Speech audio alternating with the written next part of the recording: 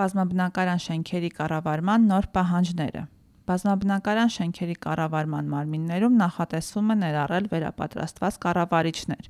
Այսպես է սահմանվում քաղաքաշինության կոմիտեի նախաձեռնությամբ բազմաբնակարան շենքի կառավարման մասին օրենքում կատարվող նոր փոփոխություններով, որոնք ընդունվել են 2023 թվականի հունվարի 17-ին և ուժի մեջ են մտնելու 2025-ի հուլիսի 1-ից։ Խորհրդային միության փլուզումից հետո 1990-ականներից, երբ նախկին բնակշահագործման գրասենյակները ԺԵԿ վերափոխվեցին, բազմաբնակարան շենքի կառավարմամբ զբաղվող անձանց համար գիտելիքի կամ հմտությունների որևէ պահանջ չկար, մինչդեռ նոր կարգավորմամբ կառավարիչ դառնալու համար կլինեն մի շարք պահանջներ։ Համատիրության կազմում կա օրինակ հաշվապահի հաստիք։ Եթե հաշվապահը չունենա հաշվապահական գիտելիք, ոչ մեկ նրան հաշվապահություն չի վստահի։ Համատիրության հաշվապահի համար պահանջ կա, բայց կառավարչի նկատմամբ, որը բյուջե կազմելու պատասխանատուն է, կառավարման գիտելիք ունենալու պահանջ չկա, ասում է քաղաքաշինության կոմիտեի բնակֆոնդի կառավարման և կոմունալ ենթակառուցվածքների վարչության պետ Տանյա Արզումանյանը։ Կառավարիչ լինելու պահանջները։ 2023-ի փետրվարին հանրային քննարկման ներկայացվեց կառավարության որոշման նախագիծ, որով սահմանվում են բազմաբնակարան շենքերի կառավարիչների մասնագիտական որակավորմանը ներկայացվող պահանջները,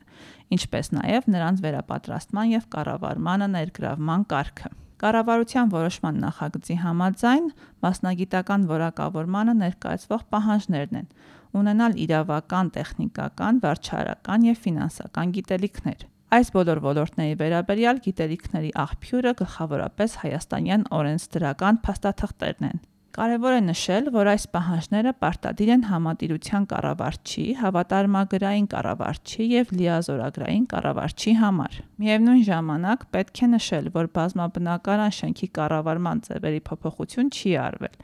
և օրենքի համաձայն կառավարման ձևերն են համատիրություն, լիազորագրային ներկայացուցչության կառավարիչ, հավատարմագրային կառավարիչ։ Եվ եթե բազմաբնակարան շենքի շինությունների սեփականատերերը չեն ընտրում կառավարման մարմին, ապա կառավարման լիազորություններն անցնում են համայնքի ղեկավարին։ Օրինակ Երևանում 4938 բազմաբնակարան շենք կա, որից 4547-ի կառավարումն իրականացվում է 258 համատիրությունների կողմից։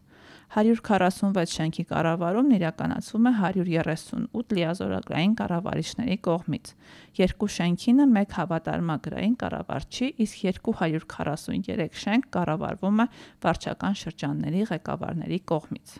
Վերապատրաստում և քննություն։ Որպեսզի կառավարիչն ունենա վերոնշյալ համապատասխան գիտելիքների պաշարը, պետությունը նախատեսում է վերապատրաստումներ անել և գիտելիքները ստուգել քննության միջոցով։ Կառավարության որոշման նախագծի համաձայն քաղաքաշինության կոմիտեն 2025-ից սկսած կազմակերպելու է երկամսյա դասընթացներ տարեկան 4 անգամ։ Դասընթացին կարող են մասնակցել նրանք, ովքեր դատարանի կողմից անգործունակ կամ սահմանափակ գործունակ չեն ճանաչված և զրկված չեն բազմաբնակարան շենքի կառավարման գործունեությամբ զբաղվելու իրավունքից, չունեն լիազորությունների իրականացմանը խանգարող հիվանդություն, հանցագործության համար դատապարտված չեն կամ դատվածությունը մարված է։ Պատկերացնում ենք, որ վերապատրաստման միջոցով կփորձենք լրացնել գիտելիքի բացերը։ Կառավարման դասընթացներին մասնակցելու հնարավորություն կունենան ոչ միայն գործող կառավարիչները, այլև ցանկություն ունեցող այլ անձինք, նշում է քաղաքաշինության կոմիտեի բնակֆոնդի կառավարման և կոմունալ ենթակառուցվածքների վարչության պետ Տանյա Արզումանյանը։ Նախագծի համաձայն վերապատրաստումից հետո մասնակիցները հանձնում են թեստային քննություն։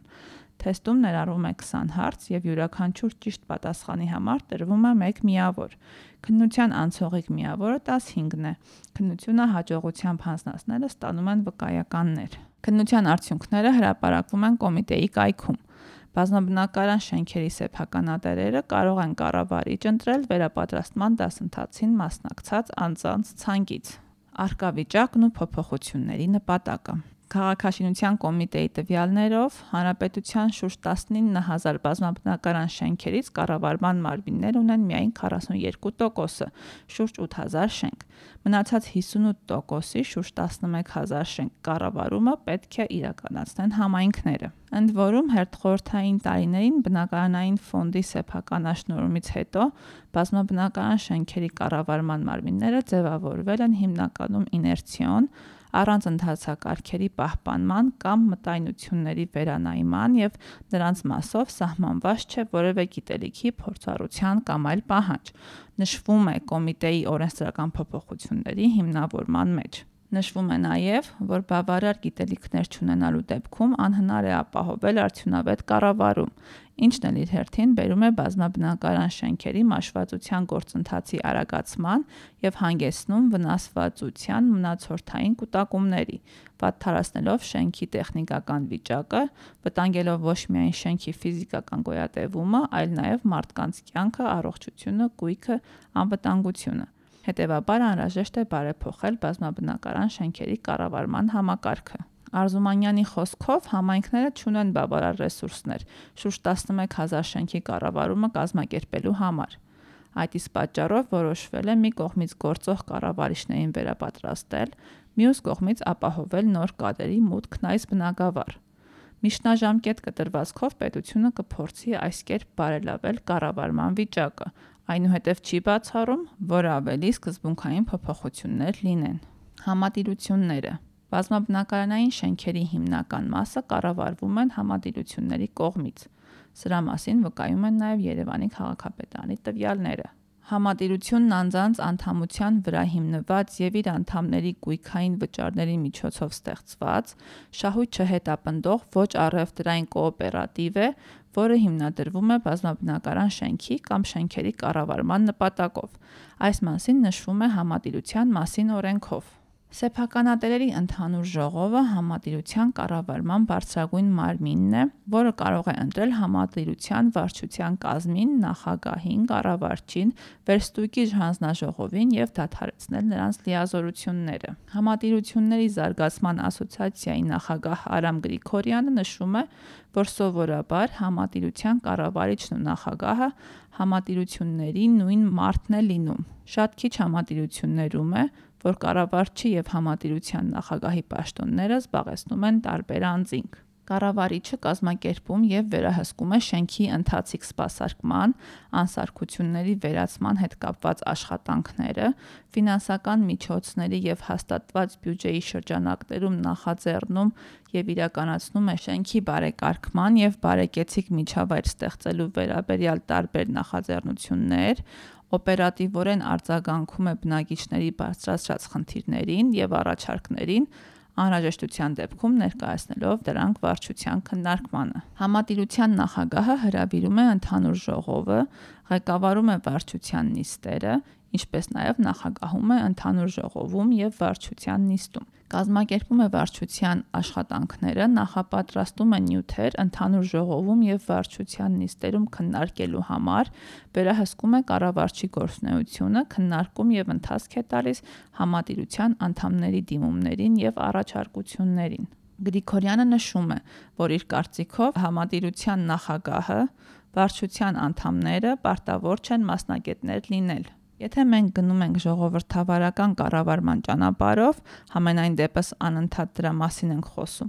ապա սա դեմ է ժողովրդավարությանը։ Եթե կառավարիչը չի անցել թեստը, բնակիչն էլ չի ուզում հանել նրան, որովհետև նա լավ է կառավարում, ոչինչ, մի երկու օրենք էլ չի հասկացել այդ պահին թեստը լավ չի հանձնել, ապա ոնց են այդ մարդուն հանելու։ Սա օրենքի խախտում է, կառավարչին միայն բնակիչները կարող են ընտրել կամ հանել։ Քաղաքաշինության կոմիտեի բնակֆոնդի կառավարման եւ կոմունալ ենթակառուցվածքների վարչության պետ Տանյա Արզումանյանը պարզաբանում է. Քաղաքացին սեփականատերն իրավունք ունի իմանալ, իր շենքի կառավարիչը տիրապետում է իր գործին, թե ոչ, եւ ըստ այդմ որոշում կայացնել կառավարչի հետագա գործունեության նպատակահարմարության վերաբերյալ։ Իսկ կառավարման մարմնի ձևի ու կառավարման մարմնի ընտրությունը, նրա լիազորությունների դադարեցումն օրենքով հանդիսանում է սեփականատերերի ժողովի լիազորությունը։ Ակնկալիքներ նոր օրենքից։ Երևանի Շենգավիթ վարչական շրջանի բնակիչ Հռիփսի Մեգալստյանը տարիներ շարունակ համատիրության դռներն է թակել շենքի բարեկարգման հարցերով՝ առնետներ, կոտրված ապակիներ, նկուղային անմխիթար պայմաններ եւ այլն։ Ես հասկանում եմ, որ բնակիչներից ամսական հավաքվող գումարները չնչին են շենքերում մեծ աշխատանքներ անելու համար, բայց խնդիրն այն է, որ փոքր խնդիրներն էլ չեն լուծվում։ Օրինակ, մեր մուտքի ապակիներն էին կոտրվել, ամիսներով ընկանք համատիրության հետևից, չեն ասում չենք անելու, ասում են կանենք ու անցնում են տարիներ։ Գալստյանը կարծում է, որ եթե իրենց շենքի կառավարիչը հաշվարկի, թե հիմնական խնդիրները լուծելու համար որքան գումար է պետք ամսական հավաքել, բնակիչների մեծամասնությունը միայն շնորհակալություն կհայտնի։ Բայց ես այն եզրահանգմանն եմ եկել, որ այդ մարդիկ նման հաշվարկներ անելու ունակություն չունեն։ Կարծում եմ, եղած գումարը հավաքում են, իրենց ներքին ծախսերը հոգում ու այդքանը իրենց լրիվ բավարար է։ Ըստ բնակչի նոր օրենքով սահմանված պահանջները միգուցե կառավարիչներին ավելի զգոն դարձնեն։ Ինձ թվում է աշխատող կառավարիչը հիմա էլ հետո էլ կաշխատի, չաշխատողը ոչ հիմա, ոչ էլ հետո չի աշխատի։ Բայց օրենքի այդ փոփոխությունն այնքանով է դրական, որ գոնե բնակիչները կհամախմբվեն չաշխատող կառավարչին անվստահություն հայտնելու հարցում։ Իրազեկման խնդիր էլ կա, մնում է բնակիչները իրազեկվեն այդ իրավունքի մասին, ասում է Գալստյանը։ Համատիրությունների կառավարման որակը։ ՄԱԿ-ի զարգացման ծրագրի ՄԱԶԾ փորձագետ Աստղիկ Միրզախանյանը 2023-ի փետրվարին Երևանի բազմաբնակարան շենքերի համատիրությունների աշխատանքի խնդիրները պարզելու համար հետազոտություն է անցկացրել 9 համատիրության հիմնադիրների, նախագահների եւ կառավարիչների շրջանում։ Անցկացվել են հարցազրույցներ եւ մասնագիտական քննարկումներ։ Փորձագետի խոսքով հետազոտությունը ցույց է տվել, որ համատիրությունների կառավարման որակը խիստ տարբերվում է նորակառույց եւ հին շենքերի դեպքերում։ Նորակառույց շենքերի համատիրությունների կառավարումը հանրապետությունում լավագույնն է։ Հակառակ հին շենքերի, որտեղ կառավարման մարմինը ձևավորվել է ինքնաբերաբար, երբ նախկին ԺԿ-երն ուղղակի վերանվանվել են համատիրություններ եւ հիմնականում չեն ստացել բնակիչների համաձայնությունը, եւ չի էլ վերանայվել տարիների ընթացքում, ապա նորակառույցների դեպքում կառավարման մարմինը ձևավորվել է ճիշտ հիմքերի վրա։ Ճիշտ հիմքեր ասելով նկատի ունենք, որ դրանք հիմնադրվել են նախաձեռնող խմբի կողմից եւ կամարտահայտության հիմունքներով իրացվել է կառավարման մարմիններ ընտրելու բնակարանների սեփականատերերի իրավունքը։ Նախագծվել են իրատեսական բյուջեներ, համապատասխանաբար հաշվարկվել են իրատեսական վարձավճարներ, ինչը հնարավորություն է ընձեռում պատշաճ իրականացնել համատիրության պարտավորությունները շենքի կառավարման եւ պահպանման համար, բացատրում է փորձագետը։ Արդյունքում, ըստ նրա, ընդհանուր բաժնային սեփականության պահպանման պարտադիր նորմերի կատարման դիմաց վճարումների միջին մակարդակը